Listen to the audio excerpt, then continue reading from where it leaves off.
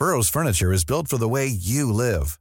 From ensuring easy assembly and disassembly to honoring highly requested new colors for their award-winning seating, they always have their customers in mind. Their modular seating is made out of durable materials to last and grow with you. And with Burrow, you always get fast, free shipping. Get up to 60% off during Burrow's Memorial Day sale at burrow.com/ACAST. That's burrow.com/ACAST. burrow.com/ACAST.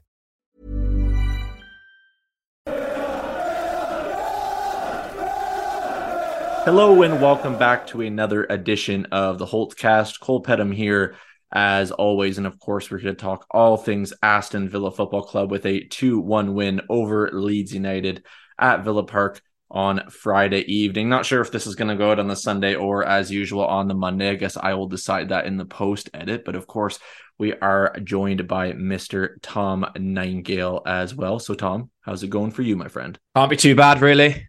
Starting the weekend with a win. Not only a win, but Leeds. We all hate playing Leeds for whatever reason. Fantastic to win. We said after thankfully I skipped out. We skipped out on the Stevenage defeat. Less said, the better. As far as I'm concerned, FA Cup didn't happen this year. But we said after the Wolves game when Villa weren't great at all, but hung in there and got a point. And we said, I think I said on the pod after that game, like, when you don't play well, just don't lose the game. Today, I think we went one better. I didn't think we played very well. I didn't think we were terrible, but we weren't great, were we? There are large portions of the game where I felt like Leeds had the better of the play. The second half, we controlled it relatively well and saw out the win okay, I think, despite them coming back into it with Bamford's goal. But if you can't play well, don't lose the game. If you can win the games that you don't play well, even better, right?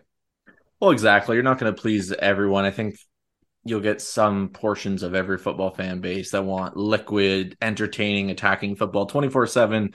You never concede. You score a million goals, and it's happy days. But you know what? These kind of games come up throughout the season, and the ones that you can grind out in this manner where it's not pretty but effective, I think those are all probably worthwhile or worth more to me than some of the easier, more pleasing victories at times. Because let's be honest, Tom, at times throughout our time as Villa fans, there's been some very, very piss poor performances and we've got nothing out of it. This wasn't the greatest one, but we got something out of it nonetheless. But of course, to run through a little bit of the match stats, just to give everyone a little bit of a better idea. Possession, Villa won that 54% to Leeds' 46th. 11 shots to Leeds' 16. We had 5 on target. They had 4, to be honest. It felt like they had much more for some reason. I don't know why. Maybe that's because they had some good opportunities at times, but could never really actually get them on target.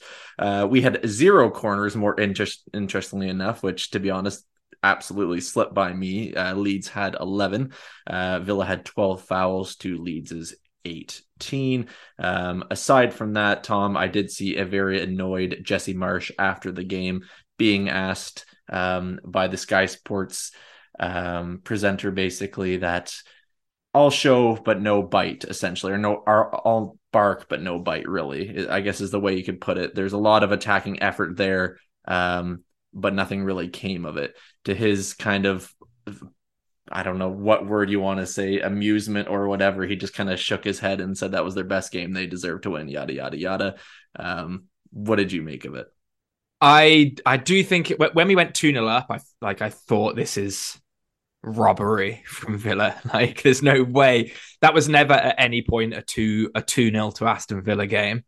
I don't know. I don't think I particularly agree that Leeds deserve to win. Like, obviously, like, I understand why he's saying that. Like, they had quite a lot of good play or whatever, but I don't really think they deserve to win. It's one of those, like you say, I'm delighted for Villa to have won that. It's probably, I think my favourite type of Villa win is the Spurs win from a few weeks ago, when you go to a team who you're supposed to lose to and you play them off the park and you're full value for your win, and you come away and you don't get any credit, because with Villa, all the talk is about how Spurs were shit, but no talk about how Villa were good. That's my favorite type of win. My second favorite type of win is when you don't deserve to win and you win. And I think that was one. That was Friday night, I think. We did grow into the game. Like I thought we were a lot. I thought we were quite a lot better second half, because especially when we went 2-0 up, I know that it was very nervy. We were all fearing the worst when every Aston Villa fan's favourite Leeds player, Patrick Bamford, scored. But generally, I thought Villa managed the game relatively well second half. I thought we defended pretty well. I have to say, I thought Ezri Konsa and Tyrone Mings were excellent. I know Mings slipped that one time, and it's that thing, when Mings slipped and they went 3-on-3, and then Ashley Young came in with that fantastic last ditch challenge. It's the kind of thing, you're watching it and you know that, like, if any other player for Villa slipped, then it would be, oh, it's unfortunate. Mings slips, it's like, what the hell is this guy doing? Always got a mistake in him. Like, that was just really unlucky that he slipped then. Apart from that, I thought Mings and Konsa together were very good today. Ashley Young is an absolute phenomenon. Can we talk about Ashley Young for a minute? Like, let's go ahead. How is this guy 37 years old? He's 27, Tom. I'm convinced. I've said it before, like probably 4 or 5 times now. He is fitter than he was as like a 23-year-old when he was running up and down the wing for us. I don't understand it, to be honest. It's like Benjamin Button in real life. I thought he was fantastic today. It's a blow for Matty Cash to be injured and to not have him in contention, but for my money, Matty Cash doesn't get in our team at the moment. If it's a choice between Matty Cash and Ashley Young at right back, it's Ashley Young for me every day of the week. I thought he was excellent, particularly considering he was up against Gnonto. Don't know if that's how you pronounce it. The Leeds winger, who is the exact kind of player that I hate Villa facing. Just direct, head down, run with the ball, take players on. I feel like he's exactly the kind of player that troubles, I guess, a lot of teams, but particularly Villa. Considering very difficult opposition, he's literally like half Ashley Young's age as well, by the way. I thought Young was excellent. Was it 3 last-ditch goal-saving challenges from Young alone, plus the goal line clearance from Moreno, plus a bunch of saves from Emi Martinez? Obviously, that shows that Leeds were creating chances. We've been over it. Like, I didn't think we were great. We allowed them to control too much of the game. Defensively, though, particularly the last-ditch defending, which unfortunately is sometimes what it comes down to, excellent, brilliant. The kind of commitment I'm desperate to see from Villa on a week-in, week-out basis. So, Jesse Marsch, I understand why he might say that Leeds should have won it, but not for my money at all. But I do have to say, delighted to have won that. Just delighted to have won that, honestly. First home win since, I know it's not because the World Cup break's not been that long, but first home win since United in Emery's first game in charge. Yeah, great. What a way to start weekend. Oh, exactly. And it's 13 out of possible, I think, 18 points from Unai Emery's first 6 Premier League games as Villa boss, which is mental to think about where we were 6 games ago to where we are now, pushing all the way up to 11th. Of course, Chelsea are struggling. They're in 10th, tied on 25 points. I think we're 6 points off of Fulham, who are in 6th, which is just mental even to think Fulham are in 6th. No disrespect to Fulham fans, but it's just mental to see what a little bit of good team chemistry and a few good smart acquisitions can really do to a team with some positive momentum and when you ride that. But back to the Villa perspective, I do 100% agree with what you're saying, Tom, in regards to Ashley Young. The man's just getting better. Give him another 1-year contract already. Just let's not wait till the summer. We all know he has it in him. It's weird to see. You look at Ashley Young of a similar age to James Milner, ex-Villa. It's that range of Villa players that have somehow lasted so long. Not saying I want James Milner back at this point in his career, but nonetheless, it's great to see. The one thing I do want to note is Alex Moreno, signed on Wednesday, £13 million, transferred to Villa from Real Betis. Comes on in the 10th minute. Luca Dean is having the worst week of his career, having more pressure coming in from a new left back addition. August Eatson basically getting told, you're injured, it doesn't matter, bye-bye. your basically assurances as a starting left back are now under pressure through injury even more. Moreno came on in the 10th minute, had a little bit of a shaky start. Of course, you can expect a few issues in terms of positional awareness and things like that when you've had one training session with your new club. But that last ditch effort to block it right off the line, almost scoring twice. I think there was the one that got blocked and the one he hit with the side netting. I mean, it's one hell of a debut from a left back, isn't it? It's very, very clear just from that, I think, why Unai Emery wanted him at Villa. I genuinely, I think maybe other than coming on in a game where your team's losing like 4-0 and the home fans are on your back, like obviously that'd be the worst. Other than that situation, I think it's pretty much the hardest situation to make your debut because, like you say, you only signed on Wednesday or whatever. Let's not overlook the fact that, let alone him, he was on the bench. You don't expect to be called upon until 60 minutes, probably at the earliest.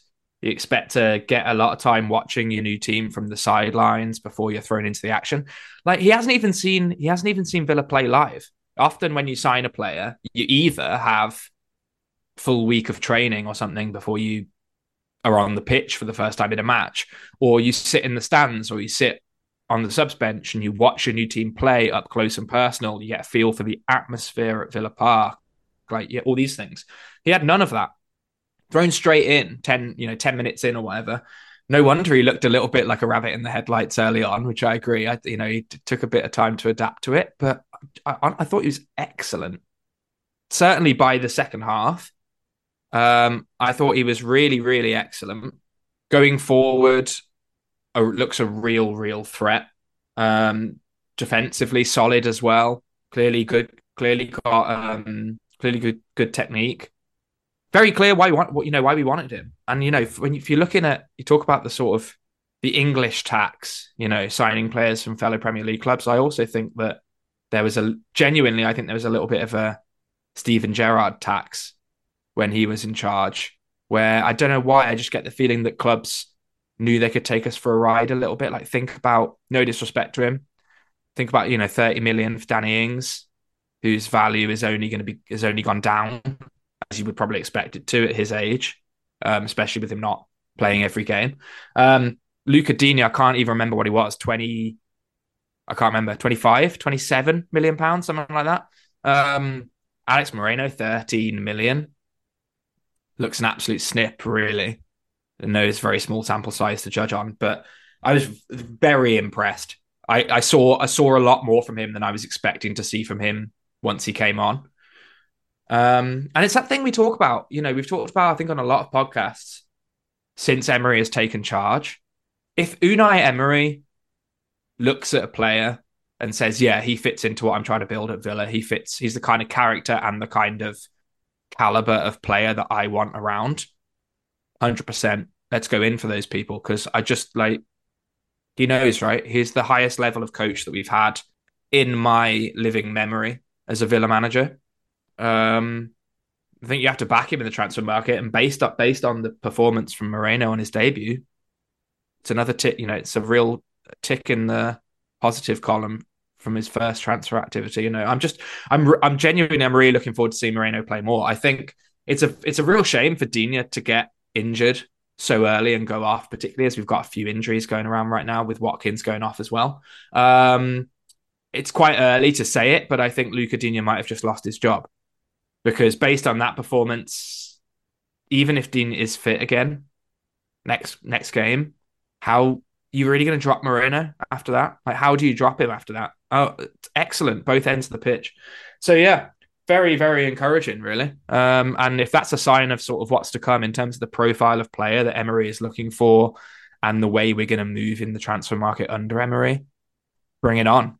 Oh, absolutely. And of course, we should also state that it's only one game, only 80 minutes plus stoppage time for Alex Moreno in a Villa jersey. Let's not pretend he's the second coming, but it's Friday night. promising. Friday night, Cole. We've just won. We've beaten the dirty Leeds. Had to get carried away. Yeah, you might as well. You are correct, but I think it's impressive, and it'll be interesting to see how that dynamic works between him and Luca Digne as well. What happens there, and by no means is this the the end of Luka Dean, I would imagine. But I think it's also the beginning of change. And like you've kind of referenced there with Danny Ings, you look at Luka Dean, for example, and what was paid there. And you could almost say, I mean, at the time, you'd probably say that neither were, well, maybe you would say Danny Ings was a bit of a panic buy. But at the time, we thought as Villa fans, they were brilliant pieces of business that, you know what, maybe they will work out with time. You never know. But right now, as things stands, it's another example of probably, you would have to say, more Luka Dean's case and maybe even Danny Ings, really. I would say if you look at Danny Ings' contributions over the last few seasons, it hasn't been too bad, but especially with Luka Dean, that looks like massively poor business at this point. And it also proves one thing. It's 13 million. I know a lot of people are questioning why we're buying another left back. Well, they're probably not doing so right now, but it also shows you don't have to spend ridiculous amounts of money. And I do preface that with all the links to Guendouzi now with 44 million or whatever it's rumored to be. But regardless of that, it does show there is value still in this market, and we don't have to spend the 30 odd million on every player to get to where we want to be. There can be some, even though 13 million is no small fee, and maybe it is today's footballing world, but it's almost a cheap and cheerful signing, if you will. But one man who is the cheapest and the cheerful of all signings is, of course, Boubacar Kamara. How that man, I hope they pay him whatever he wants salary-wise, because to get him for zero in any currency you want is absolutely mental. Let's go over some of his stats against Leeds. Of course, 1 assist on Leon Bailey's opener, 80% passing accuracy, 67 touches, 3 or 4 tackles won, 8 passes into the final third, 4 accurate long balls, 2 blocks, 1 clearance, 1 headed clearance, 6 recoveries, 7 out of 8 ground duels won, 2 of 2 aerial duels won. As Mr. AVFC Stato says via Twitter, Rolls Royce. Absolutely brilliant. Tom, your thoughts? He's unbelievable. Like, we talk about him every week, but how can you not?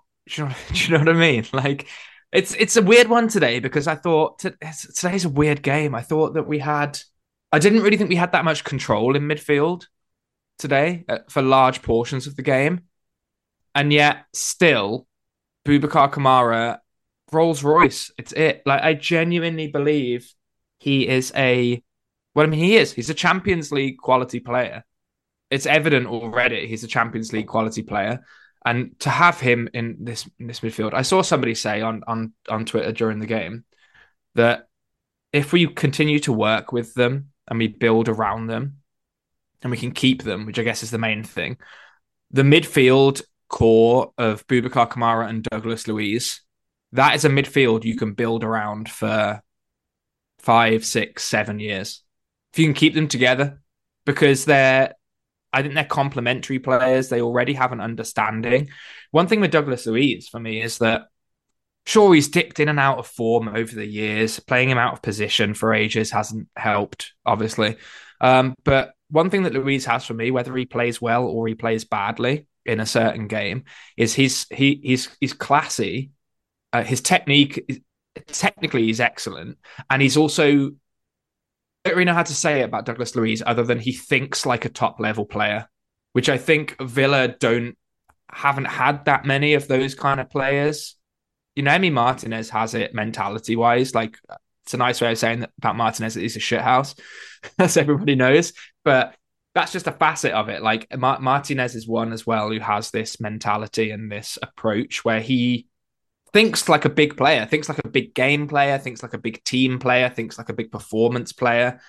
I think that both Douglas Luiz and Boubacar Kamara have that. Like, you've been able to see a few times, even before Kamara came, that Luiz is sometimes teammates just haven't been on the same wavelength as Luiz. He's a Brazilian international for a reason, you know. Now, Luiz and Kamara together, they've got a midfield. Each of them now have got a midfield partner who is on the same wavelength and on the same broad spectrum of quality as one another. We've been unbalanced in that regard for far too long. If we can keep that core together and build on them, I genuinely think pretty much the sky's the limit for what we could achieve. And I just think, thanks again to Steven Gerrard. He's like that. he's like that toxic ex that everyone's had, who like your relationship was terrible, you were really bad for one another, things were going down, but he did one time buy you a really nice present for your birthday. So thanks again for Boubacar Kamara, because he is the gem in what I think is still a lot of work to be done, but what I think is a pretty neat team that Villa are building at the moment. Well, if you're ever going to wonder what Stevie G is doing these days, he's apparently being linked with the Poland national team job. So the romance or whatever between him and Matty Cash is now confirmed. All in all, though, I mean, Boubacar Kamara is our best player by far, and it shows what Villa have been missing for as long as I can remember. You sit there and you kind of wonder, like you kind of mentioned, Tom, if they can build on this, whether that means Dougie Luiz is next to him or moves further up and someone comes in like a Guendouzi, for example, or whoever that can offer him a little bit more even defensive support and a little bit more ball distribution. I mean, I don't know. It makes me too giddy to think about. Well, let's wait and see if that does happen. But another man I do want to discuss is Jacob Ramsey. To be honest, I've completely forgot about Jacob Ramsey since he's been injured because of all the stuff that's really absolutely went upside down and then turned back around for Villa. But I mean, John McGinn has one hell of a battle to get back into this team, wouldn't you say? Yeah, I thought it was great to have Ramsey back. It really was. I'm sort of same to you, like same as you. Once he was back, it was clear that we'd missed him, I think. But I think the focus has been so much on Kamara and Luiz building this partnership that Ramsey's absence has kind of gone under the radar a little bit. But I was very impressed today. Again, it's weird. I keep praising players. I didn't think we played very well, like really. But there weren't any. I didn't really feel like there were any individually subpar performances. I think it was just a general lack of control we had on the game, and we let it descend into chaos too much after scoring the early goal. But Ramsey coming back in, he has been growing in leaps and bounds over recent months, recent years, or whatever. I think having seen him again now and having not seen him for a while, it's clear that he's worked on elements of his game. He looks more well-rounded as a midfielder pretty much every time I see him. And it's really, really, really easy to forget that he's still so young because he's been in our team now for what feels like ages in footballing terms, but isn't really that long, right? A couple of years or whatever it is as a semi-regular / regular player. He's still so young. Like he's so far away from his peak age as a footballer. And I think we've all become a little bit blasé to how accomplished a young player, like a young midfielder we have on our hands with Ramsey. He just has that driving, he gets the ball, he drives forward with it, reads the game pretty well, links up nicely. Like if he can stay fit now and play more games, I think he will be definitely in the 11 more often than he's not, even under Emery, although obviously the sample size isn't very big given his injury. The idea of him fitting into that midfield alongside or in front or whatever of Luiz and Kamara, like that midfield, that you put all that together, that midfield core has pretty much every attribute that you want from a midfield. Yeah, I thought it was really good. I'm really, I feel obviously as a Villa fan, you go up and down a lot. Like after the Stevenage game, I mean, I can't even say that I was like angry or whatever after the Stevenage game. I found it like sort of morbidly funny. Do you know what I mean? There comes a time in the FA Cup after 7 years of not winning a single game where you just kind of have to laugh, particularly when it unfolds in such a ridiculous way. But obviously that was a huge low point. I know we all felt a little bit low after Wolves, as well, for not playing as well as we could, and the Bailey miss at the end. We'll get on to Bailey shortly, I expect. But after this game, to come away with a win from that and to see Ramsey come back in, to see Moreno slot back in so nicely, to see Mings and Konsa play really well together, Kamara strut his stuff again. There's so much to be positive about. And like this Emery project is going to be a work in progress for a long time. I think I said when we appointed him that I felt like it'd be about 18 months before we saw any sort of like lasting change in footballing culture and philosophy and stuff. Hopefully it won't be that long, but like there are going to be ups and downs. But the key thing is, as long as you've got these building blocks in places and we're raising the level of the players we have at the club, then you can't argue really. And I thought that the majority of our players played well today. I do have to say as well, on the topic of Ramsey, I said I think a lot of Villa fans get blasé about how good he is. Emi Martinez, like, he's a World Cup winner. We all know he's brilliant, but absolutely saved our ass against Leeds numerous times, particularly a couple of those saves. He made that one from Jack Harrison at the back post. I have no idea how he kept that out. Harrison should have scored. Right? You'd expect him to score in that situation, but part of the reason he didn't score is because Emi Martinez is just such a fantastic goalkeeper. So you look at it that way, like the spine of the team. Consider we've still got Diego Carlos coming back as well, hopefully next month, it sounds like. The quality and the spine of the team is there. And if we can just keep building, keep adding pieces around it, keep working on the training ground, we'll keep moving up. Yeah, no, absolutely. I think it's important to touch on Emi Martinez absolutely saved our bacon today, or this evening, whenever I guess you're listening to this. It won't be Friday, but it's the fact that he even made that save. I mean, and I have to give all the credit in the world to Luke Ayling for that cross. It was a really well taken cross, and the fact that Harrison didn't score that still absolutely boggles my mind. I mean, there was a few other ones kind of coming as well that we thought, okay, here we go again. But the fact that he's able to stand tall and have those cat-like reflexes, it shows why he's arguably one of the best goalkeepers in the world. I will not hear otherwise. You know what? He'll be linked with, I don't know how many football clubs in the summer coming up. If they really want him, it's going to be a stupid fee because he is absolutely brilliant. Like, if I'm going to go all the way back to the relatively early days of my Villa fandom, I had Brad Guzan and likes of him. To go from that to this is like going from an absolute, I shouldn't be too mean to Brad Guzan because the whole team was pretty crap, but it's basically like going to a very moldy piece of cheese to a very fine piece of Gouda or something like that. You know what? Those, when you have a nice kind of little charcuterie board or something with those really, really expensive cheeses, that is Emi Martinez as a whole. That's probably the best comparison I've ever had in my life. So I am taking that based on Tom's facial expression back to me at this moment in time. But the man's just brilliant. It's brilliant to have someone like him in goal, have that confidence back there. And I think the one thing, albeit, Tom, we are almost kind of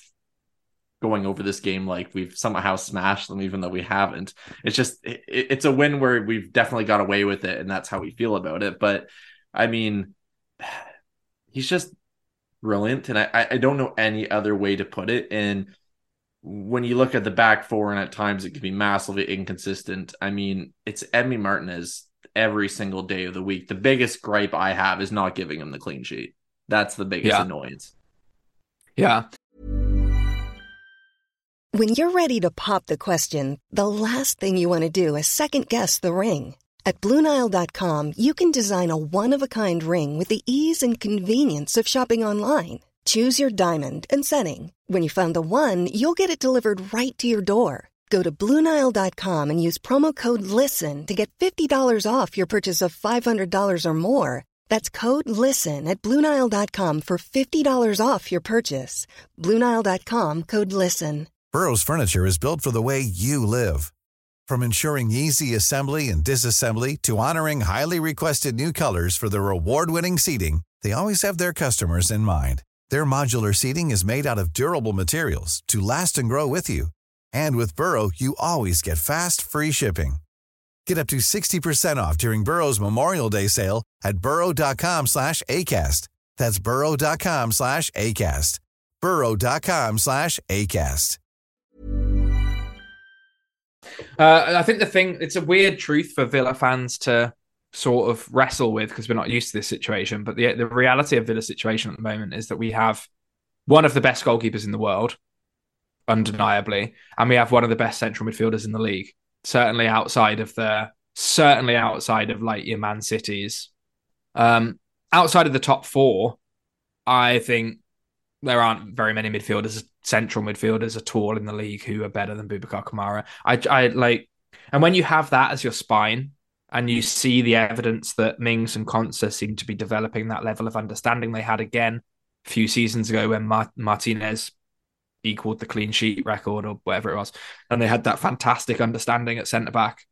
When you see those signs developing, it's hard not to feel really positive. So I think even though we got away with the win today, which we really did, like we've already said, like those wins sometimes feel the best. And I think, there's no harm in being overly positive on days like today, because let's save the negativity for whoever we lose to in the FA Cup third round next year, or when we're going to have unfortunate defeats between now and the end of the season in games we should win. We're going to win games between now and the end of the season that we probably shouldn't have won. Today's in the latter category, and I'm not going to lie to you, it's bloody fantastic. Let's talk about Leon Bailey here for a second. I've definitely criticized him. I know you're his biggest fan, as you've told me on numerous occasions. No sarcasm there. Scores the first goal of the game today. First minute, has a few open lanes to pass to, tries to go through the player, loses it. They go on the counter. Of course, then, like I said, it scores the goal. Another instance where we're in our own zone and he gets by one, gets by two, and I think, okay, just lay it off and we'll break out. Tries to get by the third, and then they go on another counter. And then has a shot on goal. Emi Buendia tucks in the rebound, 2-0. I don't understand this, man. I really don't. I get it's the prototypical winger, and they can drive you crazy at one end and then crazy in a good way at the other. I don't know what to make of him. I really don't, Tom. Yeah, well, I mean, like you said, I'm his biggest fan. Never spoken a bad word against our Leon. He is. I mean, he's really frustrating. I think we talked about this before on a previous episode. Part of it is just that he's a winger, and by definition, you are the player tasked with creating for your team. Like, you're the one who has to take defenders on. Like, obviously, you're going to lose the ball quite a lot, and it's that annoying thing as fans watching it. Particularly probably fans watching it on the TV, like we do from Canada. It's very easy to say, like you said, beat two men. If you just played the pass before you beat the third man, you'd be setting up a goal. It'd be fantastic. But like the problem is, I guess, is like when you've beaten two men, when you're a player like Leon Bailey and you've beaten two men, in your head you think you can beat the third man, right? And it's those split second decisions that only the very, very top level of player can make correctly. 75-80% of the time on the pitch in those situations. Bailey's not there yet for the decision making for me. I do credit where credit's due, though. Like, I thought he was way better against Leeds than previous weeks. I thought it was his best game since the United win, when he was pretty scintillating, really. Really pleased for him to score the goal, particularly after how it ended in the Wolves game, with him crying on the pitch after missing that last minute chance and then having to apologize, which we've talked about. Sad that he felt like he had to do that. I was just really pleased with him today. And, you can't argue with an excellent goal. Shout out to Ashley Young for the ball out of defence to start the counter-attack, and then Kamara just striding forward, timing the pass to perfection. Just lovely stuff. And then Bailey creating the second goal again. Not your sort of typical assist, because I guess it's a shot saved. But still, that second goal doesn't happen without Leon Bailey. What I was actually really impressed with from Bailey against Leeds is once Ollie Watkins went off, because Watkins, he gets a lot of stick, kind of understandably from fan. It's frustrating when your striker's missing chances. But Ollie Watkins, like, what he does is those lung bursting runs to close people down, or the hold up play, or chasing balls that look dead, or pressing the defense as they're trying to play out from defense and making it harder for them, winning the ball back, whether it's him who wins the ball back or he presses and he forces a loose pass and then we get the ball back that way. Like, all of that stuff that Ollie Watkins does. I thought Bailey did a really good job after Watkins went off of doing that, taking a lot of that work and putting it on his own shoulders. He was full of running.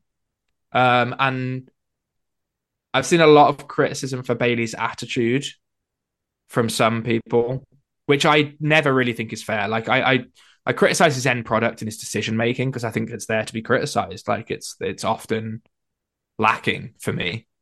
But I don't really think you can criticize his effort or his attitude or his mentality. Clearly wants to do well for this team. Obviously he wants to do well individually, but he's visibly a lot happier when we're winning, no matter who's scoring the goals or providing the assists. And I thought today was a good example of that. I know he did score and he did create the second with that shot, but just the running and the work rate and the pressing, it's that kind of thing where if you could just, like, of course, but if you could just filter out the poor decision making and if you could just filter out the trying to beat the third man, or you could filter out the miskicked shots against Liverpool on Boxing Day when he had like 3 different efforts and miskicked them all.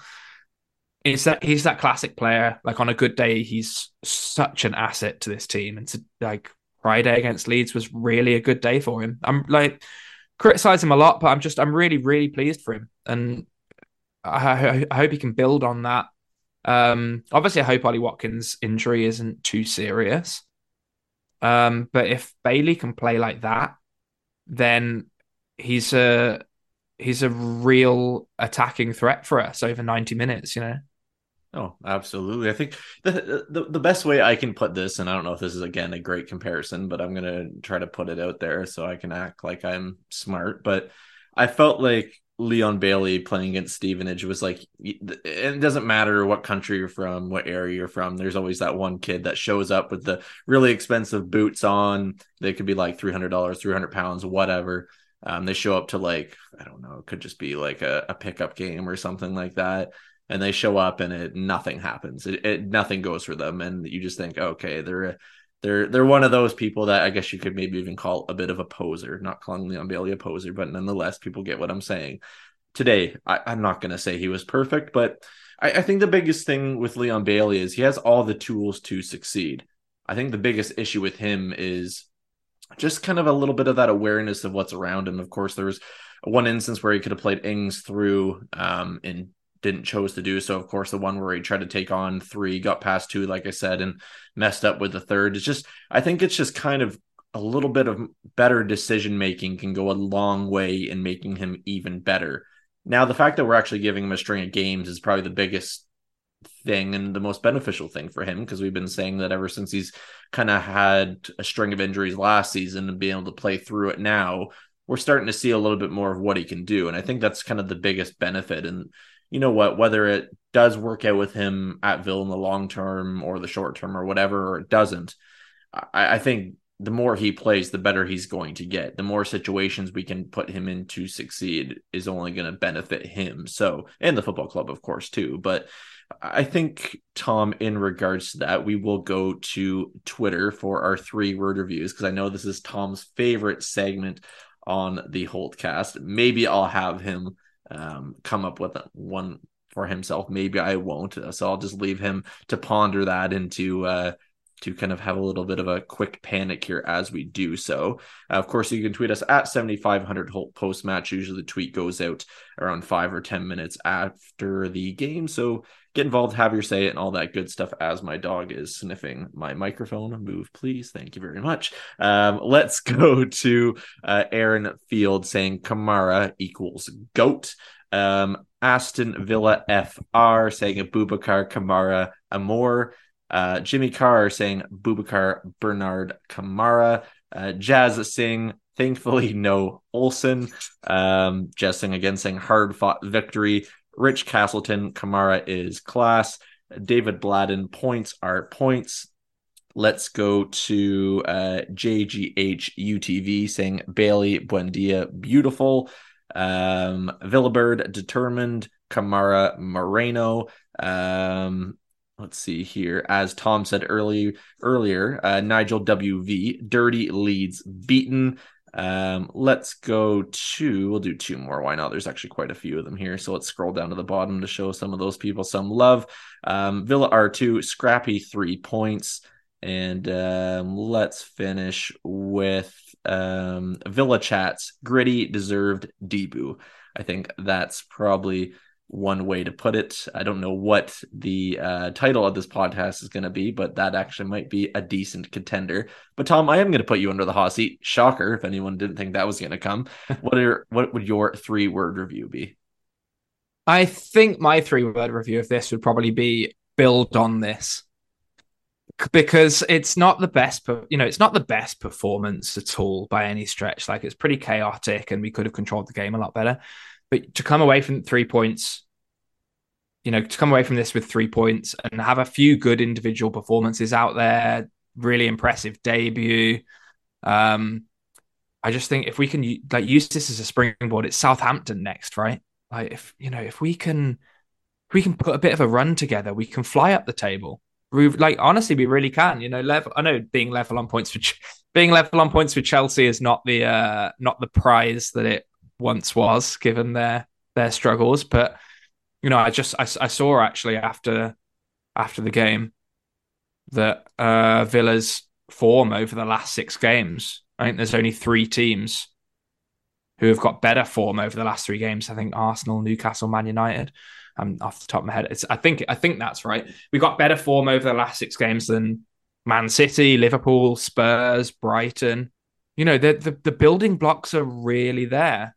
We talked about the spine of the team. We've talked also about, not necessarily on this episode, but on previous episodes, about the clear, visible effect that Unai Emery is having on the training ground, on the match day pitch, on the way that we play. There's a lot more, despite the cup exit to Stevenage, there's a lot more to be promising about than there is to feel concerned about, I think, at the moment, genuinely. So if we can, Southampton up next, I'm not saying I think we are going to go there and win, it's like a predetermined outcome, but you've got to be looking at that game and you've got to think that is a game that we need to be going out to win. The expectation from Emery will be that we win that game. Definitely. If we can put together a little string of positive results now, even some weeks that won't be winning, some weeks that will be just avoiding defeat, the way we did against Wolves. Even I know Wolves aren't the most illustrious opponent, but we didn't play very well. We got away without losing.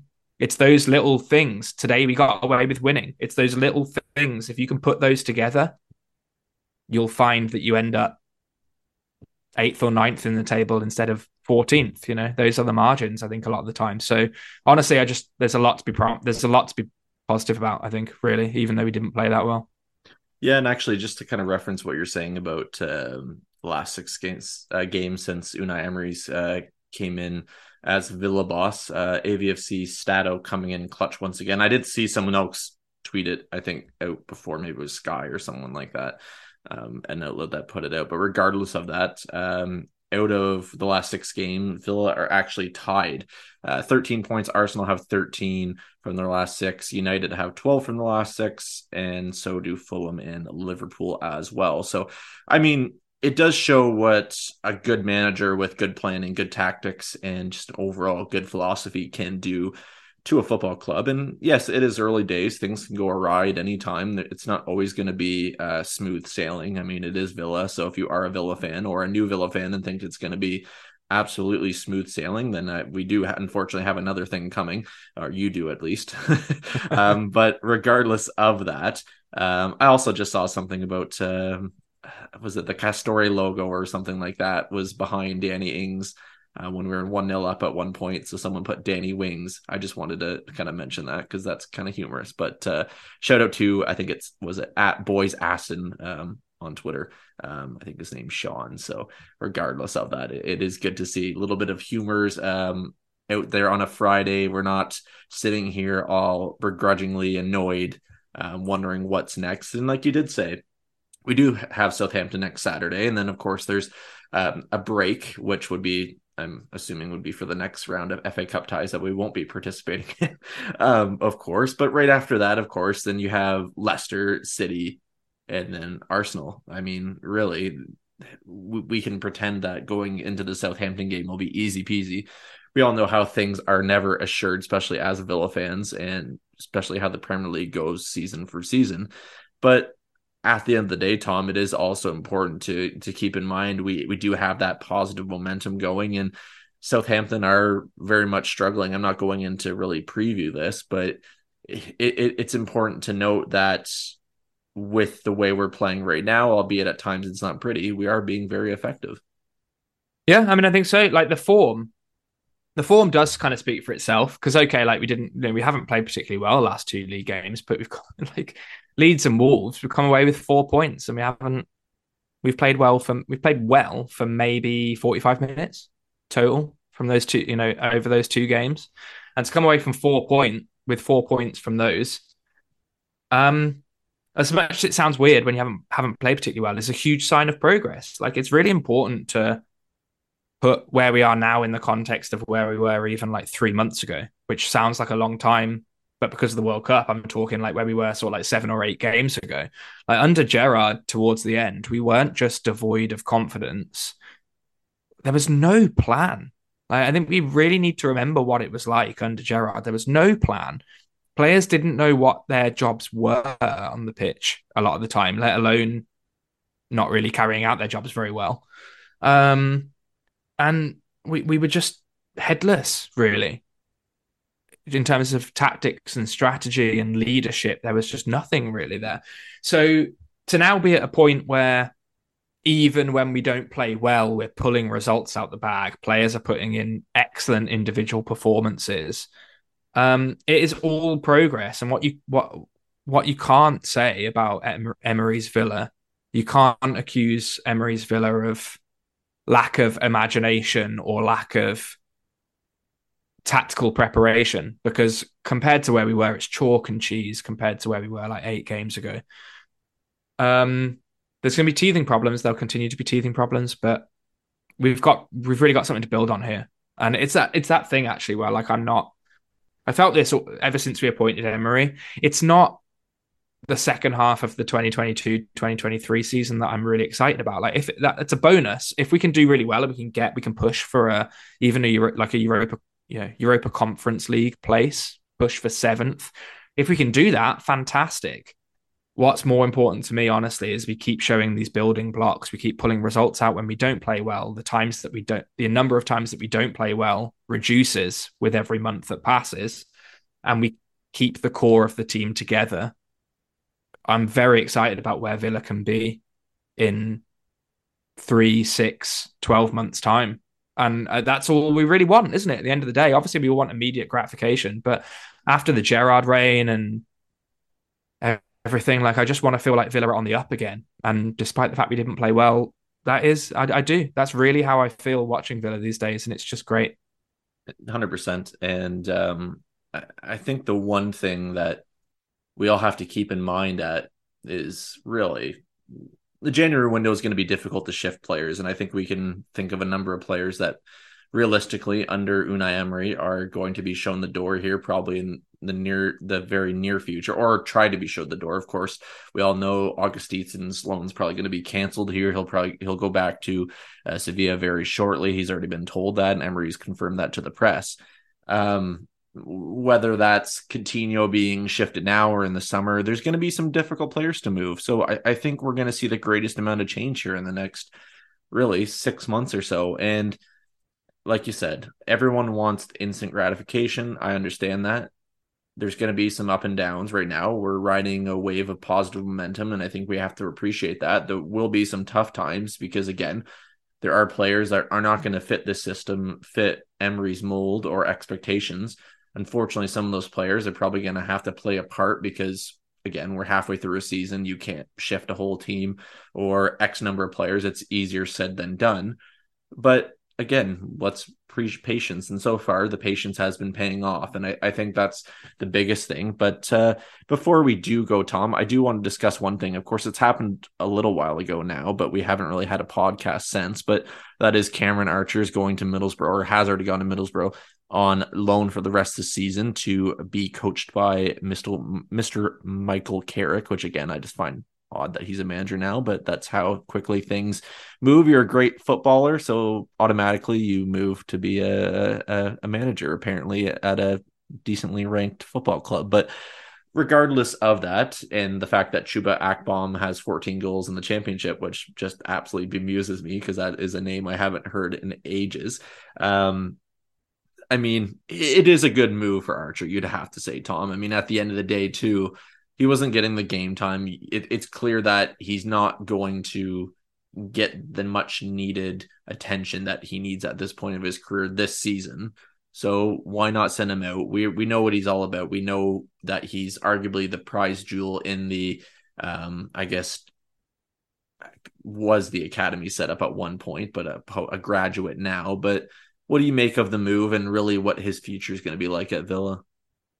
I think it's good. I think it's a good move for him. You know, like we know he scores goals in the Championship. He scored goals for Preston, who kind of a middling Championship team, didn't really create a huge number of chances. You know, not particularly standout team. I think at Middlesbrough he'll do very. He has the potential, I should say, to do very well. The main thing is just I hope he just plays. Like I hope he plays, whether he starts every week or whatever. I'm not necessarily expecting that, but all I want from Cameron Archer at the moment is for him to be in a position where he's getting game time every week and preferably he's scoring goals, which we know he will if he gets the chances. Like I know I was guilty of this as well, getting a bit high on Cameron Archer at the start of this like preseason and then at the start of this season. I mean, we wanted him to be involved and whatever. When maybe he should have just gone out on loan against the Championship. But the thing about Archer this season is that what ended up happening in the first half of the season, Gerrard kept him around and then never played him, was the absolute worst case scenario for a young striker who's scoring goals wherever he plays and just needs more game time to keep growing. Worst thing to do was to keep him around and not play him. So all power to him. I hope he plays. Hope he gets some goals. Sure, Professor Unai will be keeping a close eye on him over the next few months. And to be honest, I'm very sure that Unai Emery is going to like what he sees of Cameron Archer. However, Archer's loan goes at Middlesbrough, hopefully it goes well. I'm very confident that come the summer, full preseason, I think Emery's going to really like what he sees from Archer. So it's going to be something. It's going to be an interesting subplot for us to watch over the next 5 months or so. That's for sure. Do you think that means that another attacker is coming in at some point this January? Like you'd have to, like, I mean, at the end of the day, it doesn't really matter in that sense because Archer wasn't really featuring regardless. So, I mean, get a prized assets of minutes. That's first and foremost the most important thing. But again, now it leaves us a little light. Of course, Watkins came off injured. I'm sure it's nothing massively serious, but at the end of the day, really, you only have two primary strikers with Leon Bailey kind of playing off them at times. But aside from that, we are pretty thin. I'm not necessarily expecting us to sign a striker, actually. I think, you know, Emery's sounds like he's been pretty open from the stuff that I've read about wanting to sign a winger this month, which I think makes sense. Gerrard left. I know we all had various portions of our fan base had various concerns about Bertrand Traore, Anwar El Ghazi, Trezeguet, all these players. But what's not an ideal situation is being left with one winger in your squad. Yeah. So it's understandable that Emery wants a winger. If he can bring in a winger along the same lines of the profile of, like, you know, Moreno and Kamara, like that, those kind of savvy but seeming, I know we haven't seen much of Moreno, but those kind of savvy but seemingly quality signings, I trust him fully in the transfer market. And I think what will happen is we'll bring a winger in. Bailey will continue to kind of flit between out and out winger and kind of second striker, almost like a second centre forward at times. And I think probably, if I was a betting man, I would say that between now and the summer, I think Emery's probably content with adding a winger and then having Watkins, Ings, and then kind of Bailey as an auxiliary striker as his three strikers. I don't think that'll be the state of play after the summer. I'm not expecting Danny Ings to be here at the start of next season, one way or another, really.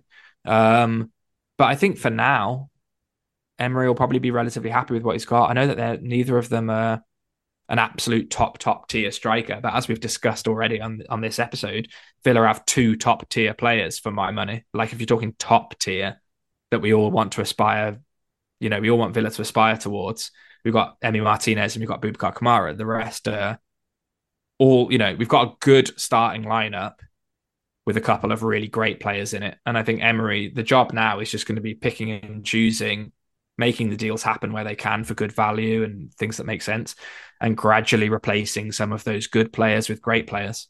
I think centre forward, Emery will probably wait until the summer, because we've had this conversation before, but like, I know Ings doesn't offer everything in his game that you'd like him to offer all of the time, but he's got a pretty good goal record. Who are you going to get in January?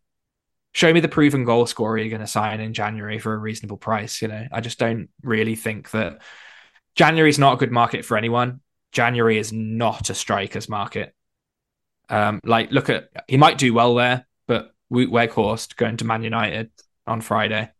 Like, he might do well there. He's not a bad player, but it does emphasize that the January window is not a market that is kind to the buyer, particularly when you're looking for a prolific goal scorer. So, and Emery will know that, I think. Now that I've said this, of course, between us recording now and this going out on Monday or whatever, we'll pull a 20 million European striker signing out of the bag from nowhere. Well, you never know, as long as it's better than Ali Samata. Ali Samata, if you're listening to this, I hope you're doing well. Completely forgot about that name until it just came to my mind, but regardless of that, let's call it a day. Of course, if you want to find Tom on Twitter, it's at TD Nightingale. Follow me on Twitter at Talk Aston Villa. Tweet the team at 7500 email the podcast holdcast@gmail.com. We cannot keep it together because I don't know, maybe it's a Villa win on a Friday evening and we feel delirious, but nonetheless, we'll be back for preview prior to Southampton, and don't forget the Villa. We're going up. We're going up. We're going right up to the top. We're going up. We're going up. We're going right up to the top. Even when we're on a budget, we still deserve nice things. Quince is a place to scoop up stunning high-end goods for 50 to 80% less than similar brands. They have buttery soft cashmere sweaters starting at $50, luxurious Italian leather bags, and so much more. Plus, Quince only works with factories that use safe, ethical, and responsible manufacturing. Get the high-end goods you'll love without the high price tag with Quince. Go to quince.com/style for free shipping and 365-day returns.